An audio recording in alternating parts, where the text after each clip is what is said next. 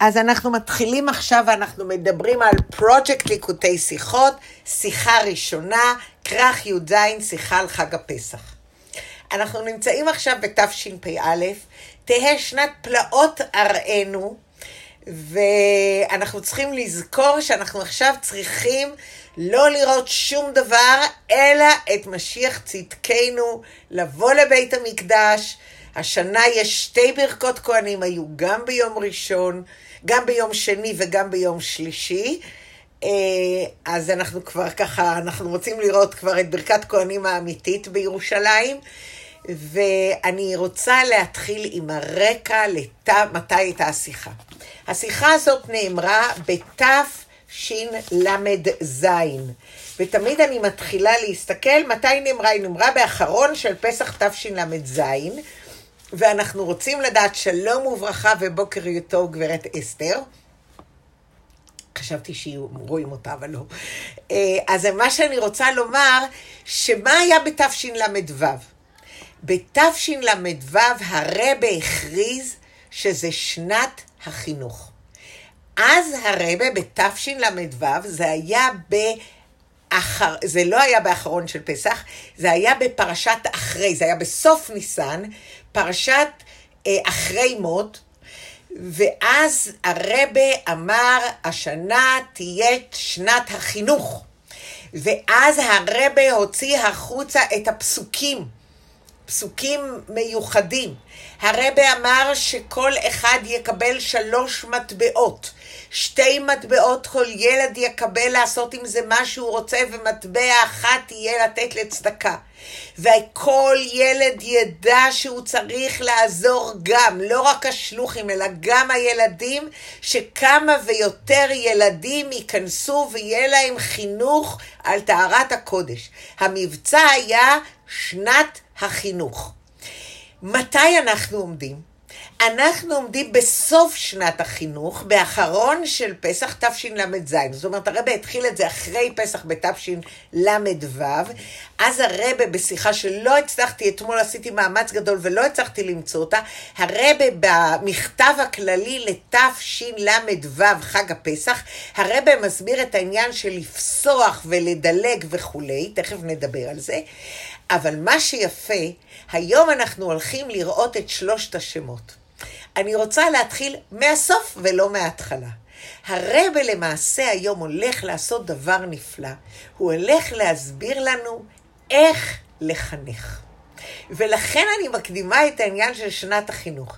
הרבה מראה לנו למעשה, ותכף אנחנו נראה את זה, הוא מראה לנו קודם כל איך צריך לחנך בן אדם, מה הם השלבים בללמד את התלמיד. אחרי זה הרבה מראה איך הקדוש ברוך הוא חינך את עם ישראל, ואחרי זה אנחנו נראה מה זה אומר לנו. הדבר הנפלא פה, שאם אני מבינה שהרבא מלמד אותנו איך לחנך, כשאני מבינה שזה סוף שנת החינוך, אז אני מבינה שהרבא רצה להגיד לנו בסוף שנת החינוך, בואו נלמד איך מורה צריך לחנך את התלמיד, ואיך התלמיד צריך לדעת שהוא הולך ללמוד, כדי ללמוד ולהגיע למעשה לעומק הלימוד.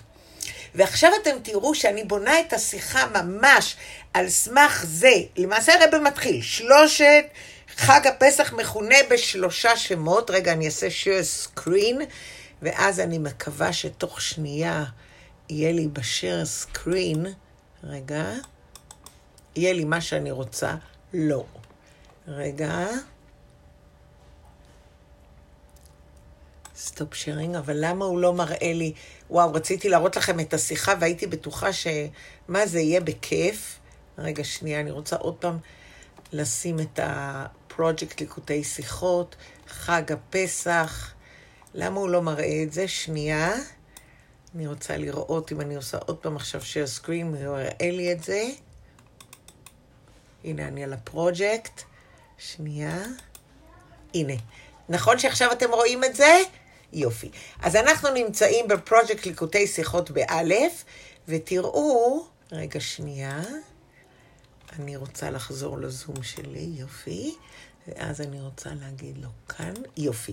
אז הרב מתחיל בשלושת השמות, חג הפסח בשלושה שמות, בתורה נקראו חג המצות, בנוסח התפילה חג המצות, בלשון או זמן חירותנו, כמו שאנחנו אומרים בתפילה, ובלשון חז"ל ובלשון בני האדם, אומרים חג הפסח. לומר לך שחג זה נקודה כללית ותוכן עיקרי, ונקודה זה כוללת שלושה עניינים, הבאים לידי ביטוי בשלושת שמות אלו. ואז הרב מתחיל עם חג המצות, שזה שם התורה בכתב, אחרי זה הוא מדבר על זמן חירותנו, והוא מדבר על חג הפסח. הרב מתחיל בדבר נפלא, ואני רוצה להתחיל בזה, וזה הלידה של עם ישראל. אני רגע רוצה לעצור ולהזכיר לכולנו דבר תורה שכולנו מכירות, אבל אני אומרת אותו מהר. השאלה הגדולה היא, הלא בני ישראל היו עם, יש לנו שלושה אבות, אברהם, יצחק ויעקב. חג הפסח זה החג הגדול של שלושת האבות שלנו. אברהם, יצחק ויעקב. ואברהם, יצחק ויעקב למעשה בונים עם, והעם הזה יוצא, הוא חופשי לגמרי. אברהם, יצחק ויעקב הם חופשיים לגמרי בארץ ישראל. אחרי זה אנחנו יורדים למצרים, ואז אנחנו משועבדים לפרעה במצרים, ואז אנחנו יוצאים לחירות, ואז אנחנו חופשיים. אבל אומרים שהלידה של עם ישראל זה למעשה ביציאת מצרים. עובדה, השם אומר בדיבר הראשון, אנוכי השם אלוקיך, אשר הוציאתך מארץ מצרים. זאת אומרת, היציאה מארץ מצרים היא משהו מאוד מאוד גדול. היינו חופשיים, נהיינו עבדים, נהיינו עוד פעם חופשיים. הרבה פעמים היינו למשל חופשיים בתקופת המכבים, נהיינו עבדים ועוד פעם נהיינו חופשיים. זאת אומרת, העם לא משועבדים. אז עכשיו אני רוצה להבין מה המיוחד הזה ביציאת מצרים, שזה לא היה בשום דבר אחר, וזה היה ביציאת מצרים. מה הדבר המיוחד? מה הלידה של העם כמו שמתאר ביחזקאל, והפסוק המפורסם שכמובן כולנו אומרים בברית, בדמי חיי, בדמי חיי, שזה למעשה העניין, כן, הוא מביא אותנו לנבואת יחזקאל ב5 לפרק ט' זין, ששם מתואר איך שהקדוש ברוך הוא לוקח אותנו, ואנחנו נולדים, והוא מנקה אותנו, והוא מגדל אותנו, והוא עושה אותנו לעם. וזה הסיבה שבברית אנחנו מדברים על ברית המילה, ועל ברית הפסח. זאת אומרת, הלידה של עם ישראל היא דווקא במצרים. אז מה אנחנו צריכים ללמוד מהעניין הזה של לידת בני ישראל במצרים? אני רוצה רגע ברשותכם, לפני שאני מתחילה, והסברתי לנו כבר איך השיחה היום בנויה, לעבור דווקא לסוף השיחה, ואני רוצה להראות לכם. אחת ההוראות מזה בעבודת השם של כל אחד מאיתנו, שראשית העבודה ועיקרה ושורשה, זה כולנו מכירות כמובן, פרק מ"א בתניא, יראה זה קבלת עול, עבודת עבד וכו'. אז יש שני דברים בשיחה, שני קווים. קו אחד שתכף נדבר עליו, מה זה מצות, חירות ופסח, שזה דרך במחנך, איך המחנך מדבר ומלמד את התלמיד. 2, מצות, חירות, פסח, דרך שהקדוש ברוך הוא בוחר ומדריך את עם ישראל. 3, הסוף. וכאן יש דבר נפלא ואנחנו צריכים לזכור אותו. הקדוש ברוך הוא אומר לנו שהדבר המיוחד ביציאת מצרים זה הרגע שבו נהיינו לעם. היינו, אברהם, יצחק ויעקב היו חופשיים בארץ ישראל, הם היו בני חירות בארץ ישראל, עם ישראל חוזר לארץ ישראל, הוא שוב כובש את ארץ ישראל, אז הלידה של עם ישראל הייתה ביציאת מצרים. לכן, אנוכי השם אלוקיך, אשר הוציאתיך מארץ מצרים. מה המיוחד פה? וכאן אני רוצה רק להזכיר לנו שכל הזמן נזכור, כי זה הקו כדי להבין את כל השיחה כפי שהיא, הרב בונה אותה. הסוף הוא וזה להבין. מה זה להיות חופשי? אנחנו רגילים שלהיות חופשי זה כאילו אני יכולה בשבת ללכת לים. אני יכולה להדליק סיגריה, לנסוע לים, להתניע את המכונית. זה מראה שאני חופשייה, אני יכולה לעשות מה בא לי. אבל זה לא חופשי על פי תורה. אדם, כמו שאנחנו יודעים, האדם רוצה לעשות דברים שמשמחים אותו, ממלאים אותו. אז אדם, למשל, מה זה היה עבודת הפרח במצרים? עבודת הפרח היה שעבודת גברים הייתה נשים, ועבודת נשים הייתה עבודת גברים. ואז אמרנו, אם בן אדם, לפעמים אדם אומר, אני עובד מאוד קשה, אבל אני נהנה מהעבודה שלי. נכון, אני עובד 13 שעות, אבל כל שנייה שאני נמצא בעבודה, היא גורמת לי המון הנאה. אז זה לא עבודת פרח, זה דבר שאני מאוד, נכון, אני עובד קשה, אבל אני נהנה מכל רגע. ברגע שהקדוש ברוך הוא עשה אותנו לעם, למעשה הוא נתן לנו את הנפש האלוקית שלנו, שהוא חלק אלוקה ממעל ממש, זה יציאת מצרים למתן תורה. זה אותם 50 יום, אין יום חג השבועות. עצם יציאת המצרים קשורה לעניין מתן התורה ולעניין העצום. כשיהודי יושב ולומד תורה, והוא נהנה מכל רגע, חשבתי על זה ככה אתמול. הגעתי אחרי הצהריים, אחרי שהלכתי לטייל עם הנכדים, והתיישבתי ולמדתי את השיחה לעומק. כמה שעות טובות, וכמובן נכנסתי לפרויקט, והקשבתי לכל הרבנים שהלכו והתפספו, כי ביום הראשון היו איזה 2 בפרויקט, ביום שלישי בבוקר, וכל כך נהניתי וכל כך שמחתי, ואמרתי, וואו, איזה יופי שאני עושה מה שאני רוצה. מה שאני רוצה זה חוכמתו ורצונו של הקדוש ברוך הוא, זה להיות שמח.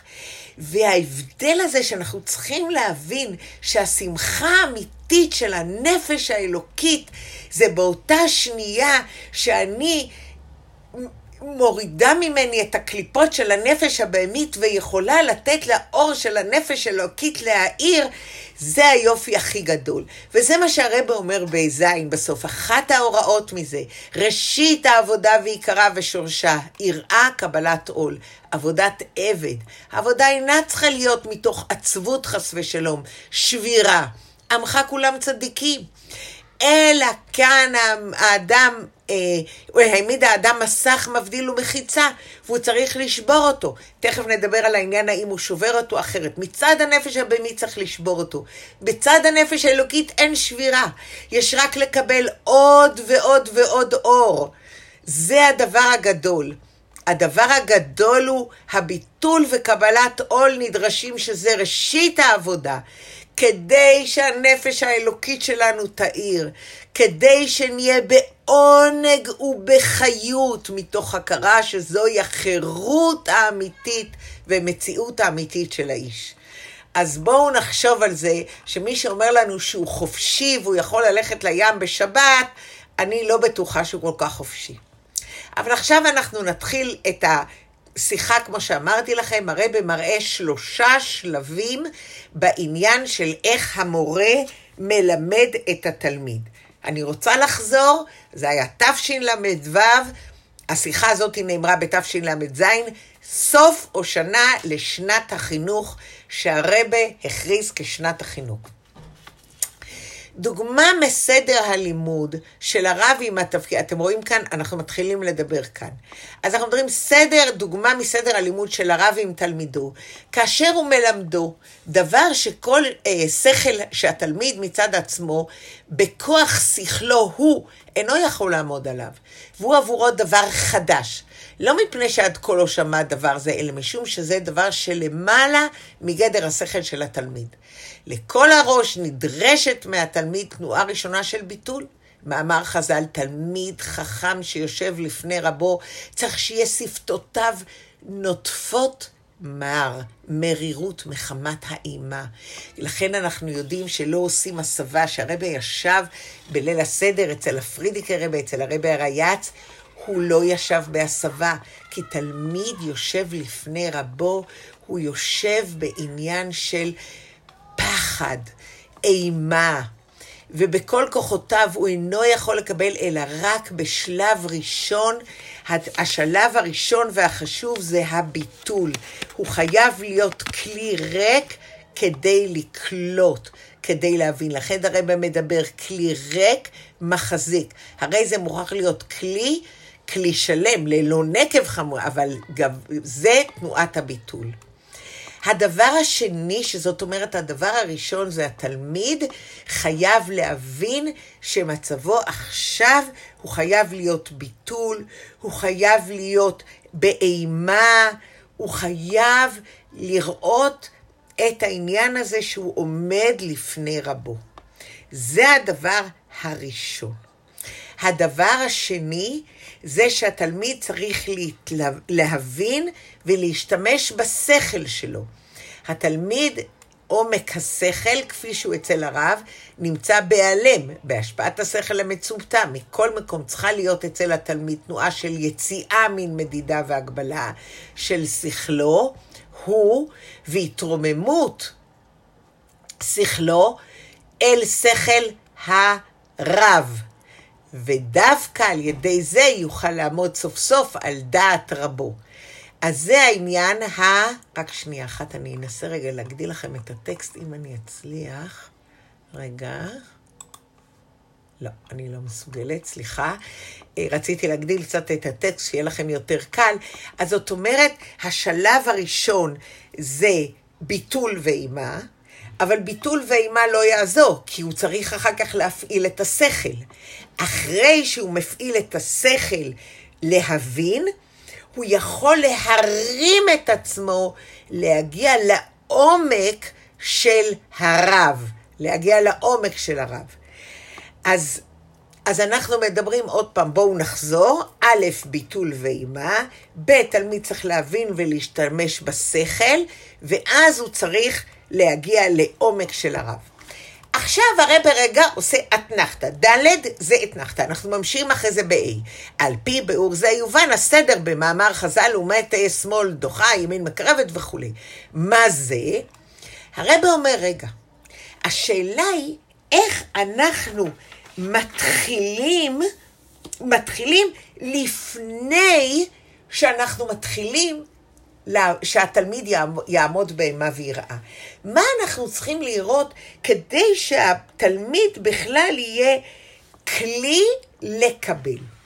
הרב אומר, זה למדנו, זה ד', למדנו בגמרא, רבא היה מתחיל במילתא דבדיחותא, באיזשהו בדיחה, כדי שיהיה נפתח ליבם, להיות כלים ראויים להבין. אז כדי שיהיה כלי להבין, הוא היה מתחיל עם העניין של מילה דבדיחותא.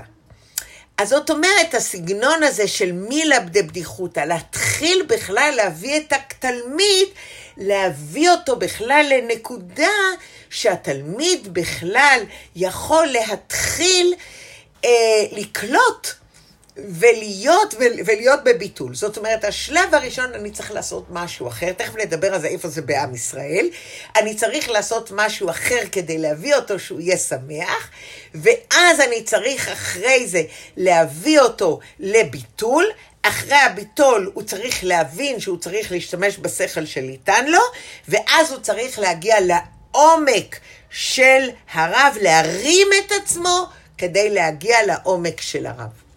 עכשיו אנחנו מגיעים לסעיף ה'. הקושי בסדר שמאל דוחה וימין מקרבת. לעולם תהיה, זה כתוב בביאורי חז"ל, לעולם תהיה שמאל דוחה וימין מקרבת. משמע שלעולם תהיה תחילה שמאל דוחה, ואחרי זה ימין מקרבת. זאת אומרת, הדגשה במאמר אינה על שדוחה, אלא צריך להיות שמאל. יד כהה, ואילו המקרבת יד ימין. גם על זה אפשר להקשות כיצד, או לסדר זה בקנה אחד עם המאמר, מקימי דפתח להו, הווי מילתא דבדיחות התנועה של מקרבת, לסוף יהי באימת התנועה ההפכית, כלל הוא שימין קודמת לשמאל, וכיצד בא השמאל לפני ימין, וביתר היא כשלאחר המאמר לעולם יהיה האדם איתה יצר תינוק ואישה תהיה שמאל דוחה וימין מקרבת. סדר חינוכו של התינוק הוא שיש לזרזו ללמוד ודברים האהובים אצלו. זאת אומרת, הרב מסביר לנו, לפני שאני מתחיל את כל השלבים שלימדתי אתכם, ביטול באימה, ותלמיד שצריך להבין ולהשתמש בשכל, ואחרי זה הוא צריך להרים את עצמו כלהבין את עומק מה שהרב אמר לו, ותכף נראה את הנקודות, אני חוזרת על זה שוב. צריך להתחיל עם מילתא דבדיחותא. צריך קודם לקרב, ימין מקרב את הרב אומר. צריך קודם לעשות משהו כדי שבכלל הוא ירצה לבוא אלינו, כדי שהוא ירצה לשמוע אותן, כדי שיהיה לנו השפעה למילתא דבדיחותא. ואז מגיעים לבב, כשם ששלוש תנועות הללו נדרשות בלימוד דבר שכל חדש, כמו שנאמר בסעיף ג', כן הוא גם בכל שכן וקל וחומר, בדיון ובשינוי כל מציאות של האדם, עד להפיכתו למציאות חדשה. ובענייננו, לידת העם כעם ישראל. אז עוד פעם נחזור. הרב מסביר לנו, יש 3 שלבים בדרך שבו יהודי, בדרך שבו הרב מלמד את התלמיד. ביטול, בשלב ראשון התלמיד צריך להיות בביטול ואימה כדי לקבל, תלמיד צריך להבין ולהשתמש בשכל, תמיד צריך להרים את עצמו לאחר מכן כדי להגיע לעומק דברי הרב. אבל לפני התחלת הביטול, הרי בסעיף ד' הסביר לנו מילתא דבדיחותא, ימין שמאל דוחה, אבל ימין מקרבת. אנחנו צריכים לזכור שאנחנו צריכים קודם להביא את התלמיד בכלל להיות תלמיד, להביא אותו קודם לרצות להיות אצלנו, ולכן סעיף ד'. אז עכשיו הרב בסעיף ו' מתחיל ללמד אותנו, וזה העניין לידה של עם. אתם זוכרים שאנחנו בפסח נולדנו, יציאת מצרים. אז עכשיו הרב אומר לנו, מה זה לידה של העם ומה קרה שם? אתם זוכרים שדיברנו על הלידה של העם ביחזקאל ט"ז, שאנחנו משתמשים בזה הרבה מאוד, וזה דבר מאוד מהותי בעם ישראל, בכל ברית, אנחנו מדברים בדמי חיי, כל הסיפור איך נוצר ואיך נולד עם ישראל, זה מיחזקאל. אז אנחנו עכשיו עוברים לאלף בית ג' בסעיף ו'.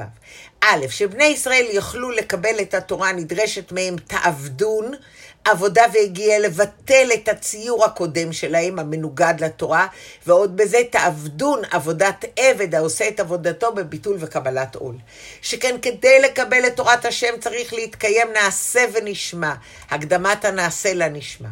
אז הדבר הראשון זה הביטול, שבני ישראל יוכלו לקבל תעבדון את העבודה, הם קודם צריכים לבטל את עצמם. ב', דאידך גיסא, קודם תעבדון אינו באופן ששובר את מציאות האדם, אלא זה גופה הוא עצם מציאותו, שהרי בני ישראל ותורה הם כדגים וים. אז זאת אומרת, ואנחנו אומרים שאין דבר חוצץ, זאת אומרת שהדבר הראשון, כמו שאמרו חז"ל, אין לך בן חורין, אלא מי שעוסק בתלמוד תורה. ברגע שאנחנו לומדים תורה, זה הבן חורין. כי טבע בריאותו האמיתי של יהודי הוא לקיים תורה ומצוות. לא נולדתי אלא שמש את קוני. כאשר יהודי אינו מקיים תורה ומצוות רחמנא ליצלן, הוא פשוט לא חופשי. הוא חושב שהוא חופשי, אבל באותו רגע הוא עבד.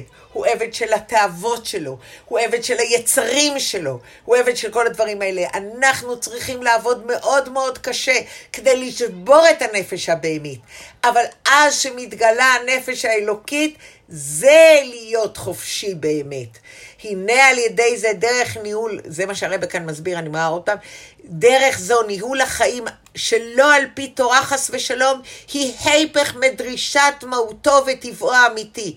הרי זה עניין של עבודת פרח. ומה זה עבודת פרח? שהבן אדם עושה עבודה שהיא לא מתאימה לו. יהודי נולד להיות קשור אל הקדוש ברוך הוא, שהנפש האלוקית תזרח, תבער, ואז אתה רואה את הקשר העצום לקדוש ברוך הוא. אתה רואה את החיים כמה שהם פשוטים, כמה שהם נהדרים, איזה אור עצום, כמה שאני לא צריך לטרוח, ואני לא צריך להיות מודאג. ברגע שהנפש האלוקית מהירה, וואו, הכל ישנו. על דרך מאמר חז"ל שעבודת פרח היא מלאכת אנשים לאנשים, זה דיברנו, וזה. ודרך שתתקיים תעבדון, אזי הוא בן חורי אמיתי. זאת אומרת, מה זה בן חורים אמיתי? לעבוד את הקדוש ברוך הוא. וג' מתן תורה, נעשה בבני ישראל שינוי שלו בערך. עד עבודתו של יהודי תעבדון. זה עבודה, עד עכשיו היה בעבודה במדידה והגבלה, היא בפנימיות העבודה הקשורה לנותן התורה, ובמילא היא למעלה ממדידה והגבלה. עכשיו נעבור לשלושת השמות. איך התחלנו את השיחה? התחלנו את השיחה שלנו, מה הם שלושת השמות של חג הפסח? חג הפסח נקרא בשלושה שמות. נקרא חג המצות, נקרא חג החירות, ונקרא חג הפסח. כאן הרבי אמר לנו, שלושת השמות האלה מראים לנו דרך, איך אדם צריך לחנך, ואיך הקדוש ברוך הוא ברא אותנו לעם. זה שלושת השלבים. תוכן שלושת השמות של חג המצות, חג חירותנו וחג הפסח, מצה מורה על ביטול, היעדר הגבהה והתנשאות, חירותנו מורה על כך שביטול זה נקלט במציאות של היהודי, שניכר ומודגש בו העניין האמיתי של החירות, על ידי זה יש לו עונג, ואז פסח מלשון דילוג, הדילוג שלו בערך, שהיה והכרח להיות אצל בני ישראל מצד הדילוג שלו בערך, שנעשה למעלה מיציאת מצרים, מתן תורה, תנועה לצאת מהגבלות שלהם ולהתעלות למעלה. אתה לא יכול להתעלות למעלה בלי שקודם היה ביטול, אחרי זה היה עניין של החירות, ואז רק אתה יכול לדלג ולהגיע לדרגה אחרת לגמרי. אני רוצה שוב פעם לחזור. יש לנו לזכור בגימל, ומאוד מאוד לזכור את זה, שהדבר הראשון בני ישראל היו צריכים, כדי תעבדון את ההר הזה, היו צריכים להיות בביטול. אז איפה המילקא דבדיחותא? נכון, הרבי אמר לנו ולימד אותנו, לפני שיהודי מתחיל, לפני שהמורה מתחיל ללמד את התלמיד, הוא צריך למשוך אותו כדי שהוא ירצה להיות תלמיד. אז איפה המשיכה בעניין גלות, בעניין מצרים, איפה משכו? אז מאוד יכול להיות שהמילתא דבדיחותא, או הזמן שבו הקדוש ברוך הוא מושך את עם ישראל, זה העניין של 10 המכות. ב10 המכות למעשה הוא מזכיר להם, הוא מראה להם, הוא מעורר אותם לרצות, להיות בביטול. הוא צריך קודם לעורר אותם, לעזוב את כל הגילולים שהיו במצרים, לעזוב את הכל כדי להיות בביטול, ואז להבין שהם העם, ואז להגיע למתן תורה, ולקבל את העניין של ללמוד תורה, בקבוצה של דילוג, להיות במקום אחר לגמרי. להתחבר לבלי גבול, ביטול שיש בו עונג, ביטול שאני מדלג מהמציאות, להיות באין סוף. וזאתי כמובן החירות האמיתית. אני רוצה להגיד, ועוד פעם לחזור על ההתחלה, מה זה עיקר העבודה וראשית ושורשה? אני יכולה לומר לכם, ראשית העבודה, קודם כל לרצות בכלל, להתחיל ללמוד את התורה של הרבי. זה ההתחלה, קודם כל לרצות. אחרי זה להיות בביטול מלא, לשמוע סיפורים על הרבי, להתחיל לשמוע על הרבי, איזה גדול ישראל הוא. ואז אתה מתחיל להבין שאתה צריך להפעיל את השכל כדי להתקשר אל הרבי. ואז אתה מתחיל, עד שיגיע 40 שנה צריך להתייגע, וללמוד את השיחות של הרבי, וללמוד את המאמרים של הרבי, בצורה רצינית. ואז יגיע לדעת את עומק רבו. 40 שנה הרבי אומר לנו, ואז אתה מגיע לדבר המדהים הזה. אני יכולה לומר שבאמת כדי להגיע לחירות האמיתית, כדי להוריד את כל הדברים מהנפש הבהמית שלנו. זה המון עבודה. אנחנו רוצים את זה ורוצים את זה ורוצים את זה. לא. ברגע שאנחנו נתחיל להתגבר, ברגע שאנחנו נתחיל באמת להיות ביראה, ברגע שכל תאווה מיותר, כל מה שמותר מיותר, אז ברגע שאנחנו מתחילים להתגבר על זה ולהתגבר על זה, כמו שהרב גרונר, זכר צדיק לברכה, זה עכשיו שנה, עכשיו ערב פסח זה שנה לרב יהודה לייב גרונר. אני זוכרת שפעם נסענו עם הרב גרונר, עשינו איזה שבתון, לפני איזה 25 שנה, עשינו שבתון, זה היה בנר נס הרים. ואז אמרנו, ועשינו לבד במטבח שם, זה היה נהדר, והוא ישב איתנו שבת שלמה, והתוועד ולימד אותנו, זה היה מדהים. משפחות, זה היה באמת מדהים, ואני זוכרת ששאלתי, טוב הרב גרונר, אולי אנחנו יכולים להביא דברים פשוטים, איפה נביא פה בשר, נביא בשר חתוך, נקניקים וזה. אמר לי, אנחנו כשלמדנו תניא, כשהיינו בחורים מזמן, ויתרנו על כל הג'אנק פוד, אז את צריכה להביא משהו אחר. אז זה בדיוק ההחלטות האלה, כל מה שמותר מיותר.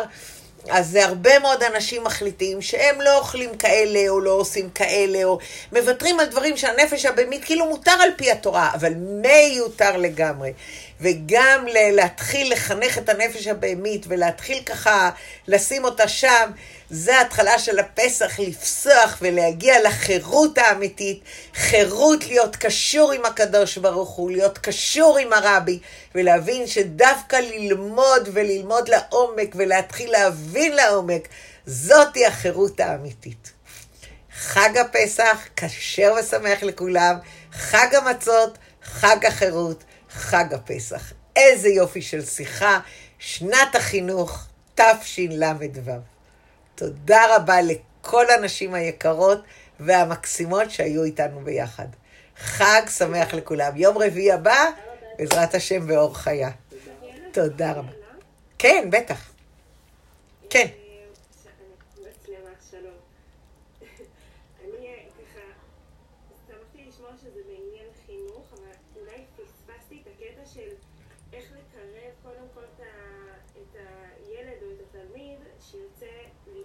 אז הרב אמר שצריך, תראי, קודם כל אנחנו שני, נכון?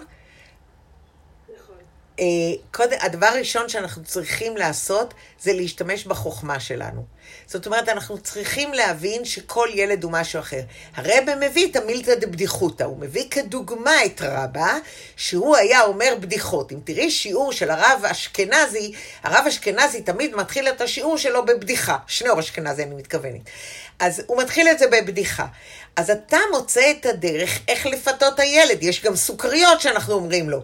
אם תשב ותקשיב לי, אז ניתן לך סוכריות. וחז"ל אומרים, מותר לתת לילד כסף או סוכריות כדי שהוא יתחיל ללמוד. אתה צריך לראות איך אתה מפתה אותו. איך אתה מפתה אותו שיהיה. אני אגיד לך באור חיה. באור חיה אנחנו לפעמים מתלבטים. מה אנחנו ניתן בתור פרס, נניח למי שתהיה במבצע י' שבט, ששם צריך ללמוד כך וכך שיחות וכך וכך מאמרים. אז אנחנו מתלבטים מה לעשות. האם אנחנו נוציא 300 שקל בזרה, או האם אנחנו נוציא דולר של הרבי, או נוציא מטבע. אז אנחנו יודעים מה מפתה את הבנות באור חיה שבאות ללמוד. 300 שקל בזרה לא מספיק מפתה אותם. אבל אם אני אגיע לאיזה בית ספר, אני לא יודעת מה, אז אני מתארת לעצמי שאני אתן 300 שקל בזרה, או 400 שקל בזרה ולא דבר אחר. אז אתה תמיד צריך לדעת שני, מי הילד ועם מי אתה מדבר, כדי לדעת באמת עם מי אתה עובד, את מבינה? תודה לך מתוקה, שמחתי, תודה לך. כל טוב להתראות וחג שמח לכולם. דניאלה, את יכולה להרחיב? דניאלה? כן, כן, אני איתך. את יכולה להרחיב קצת, להסביר קצת יותר איך המכות הן מקבילות למילתא של המילתא בייחוד? כן, זה, א', זה לא בשיחה אני רוצה להדגיש משהו. א', זה לא בשיחה של הרבי. בשיחה של הרבי הוא לא אומר את זה. שיחה של הרב הוא לא אומר את זה. הדבר השני, הרב לא אומר את זה בשיחה. אבל הדבר השני, כן צריך לדעת שהמכות היו אלה שבכלל החזירו, תראי, הם היו תחת עבדים. זה כבר עברו מאות שנים. הלוא זה לא הצאצאים של יוסף. זה הצאצאים של הצאצאים של הצאצאים של הצאצאים של הצאצאים. זאת אומרת, זה היה הרבה מאוד שנים. אז אנחנו מדברים על 8 דורות, או 9 דורות מאז. את יודעת מה זה 9 דורות? זה כבר, איפה בכלל אתה זוכר מי היה אברהם, יצחק ויעקב? אז שאתה בא, ואז אתה מתחיל בהתחלה דם, ואמרנו ש3 המכות הראשונות כנראה היו גם אצל ישראל וגם אצל המצרים, ורק המכות האחרות היו רק, אם את זוכרת שלמדנו את הערוב, אז למדנו שמלכת הערוב הייתה המכה הראשונה שבאמת לא היו אצל ישראל והיו רק אצל המצרים. אז כל לראות איך זה התפתח ומה קרה שם ומה היה, זה באמת אחרי זה. את מבינה? אז כנראה המכות היו הדבר שבכלל, וואו, בני ישראל התחילו להבין, תראו, אלה המצרים ואנחנו אחרים, אלה המצרים ואנחנו אחרים. אז זה מה שאמרתי מקודם לשני, אתה צריך למצוא את הדרך, איך, אם היו נותנים להם איזו סוכריה שלא יעבדו אותם, זה לא היה מספיק, כדי להגיד להם, אתם צריכים להתחיל ביטול, אתם צריכים להתחיל להבין, שאתם הולכים עכשיו להיות עם, ולמעשה העניין הגדול של העם, זה שהנפש האלוקית שלך, הקדוש ברוך הוא עושה שיש לך, שאתה רואה את הנפש האלוקית ויכול להגיע, ויכול להוריד את כל המחסומים האלה, ובאמת להגיע לאור הגדול של הנפש האלוקית. זה הדבר היפה פה. בסדר? יופי. אז אני מאחלת לכולם חג שמח. יש עוד למישהי שאלה? אז חג שמח לכולם. יום רביעי הבא, כרגיל, אנחנו שם. מתי חוזרים ללימודים באור חיה? אני חושבת ראשון אחרי זה. אני חושבת שבוע אחרי איסור חג. זה יהיה כ"ט, לא, זה יהיה שלמת, כן. זה יהיה כ"ט ניסן או לראש חודש אייר. חבל, עכשיו לא נוסעים הרי לרבי, זאת אומרת... זה לא שייך שנוסעים לרבי, זה איסור חג. קודם כל ביום ראשון הילדים בבית, והסבתות צריכות לעזור לילדים, והילדים בבית. יום שני אנחנו רק מתארגנים, יכול להיות שיהיה לפני כן. זה המחלקה של גברת מזל. תודה רבה, כל טוב להתראות. כן. תודה רבה, תודה רבה. תודה רבה.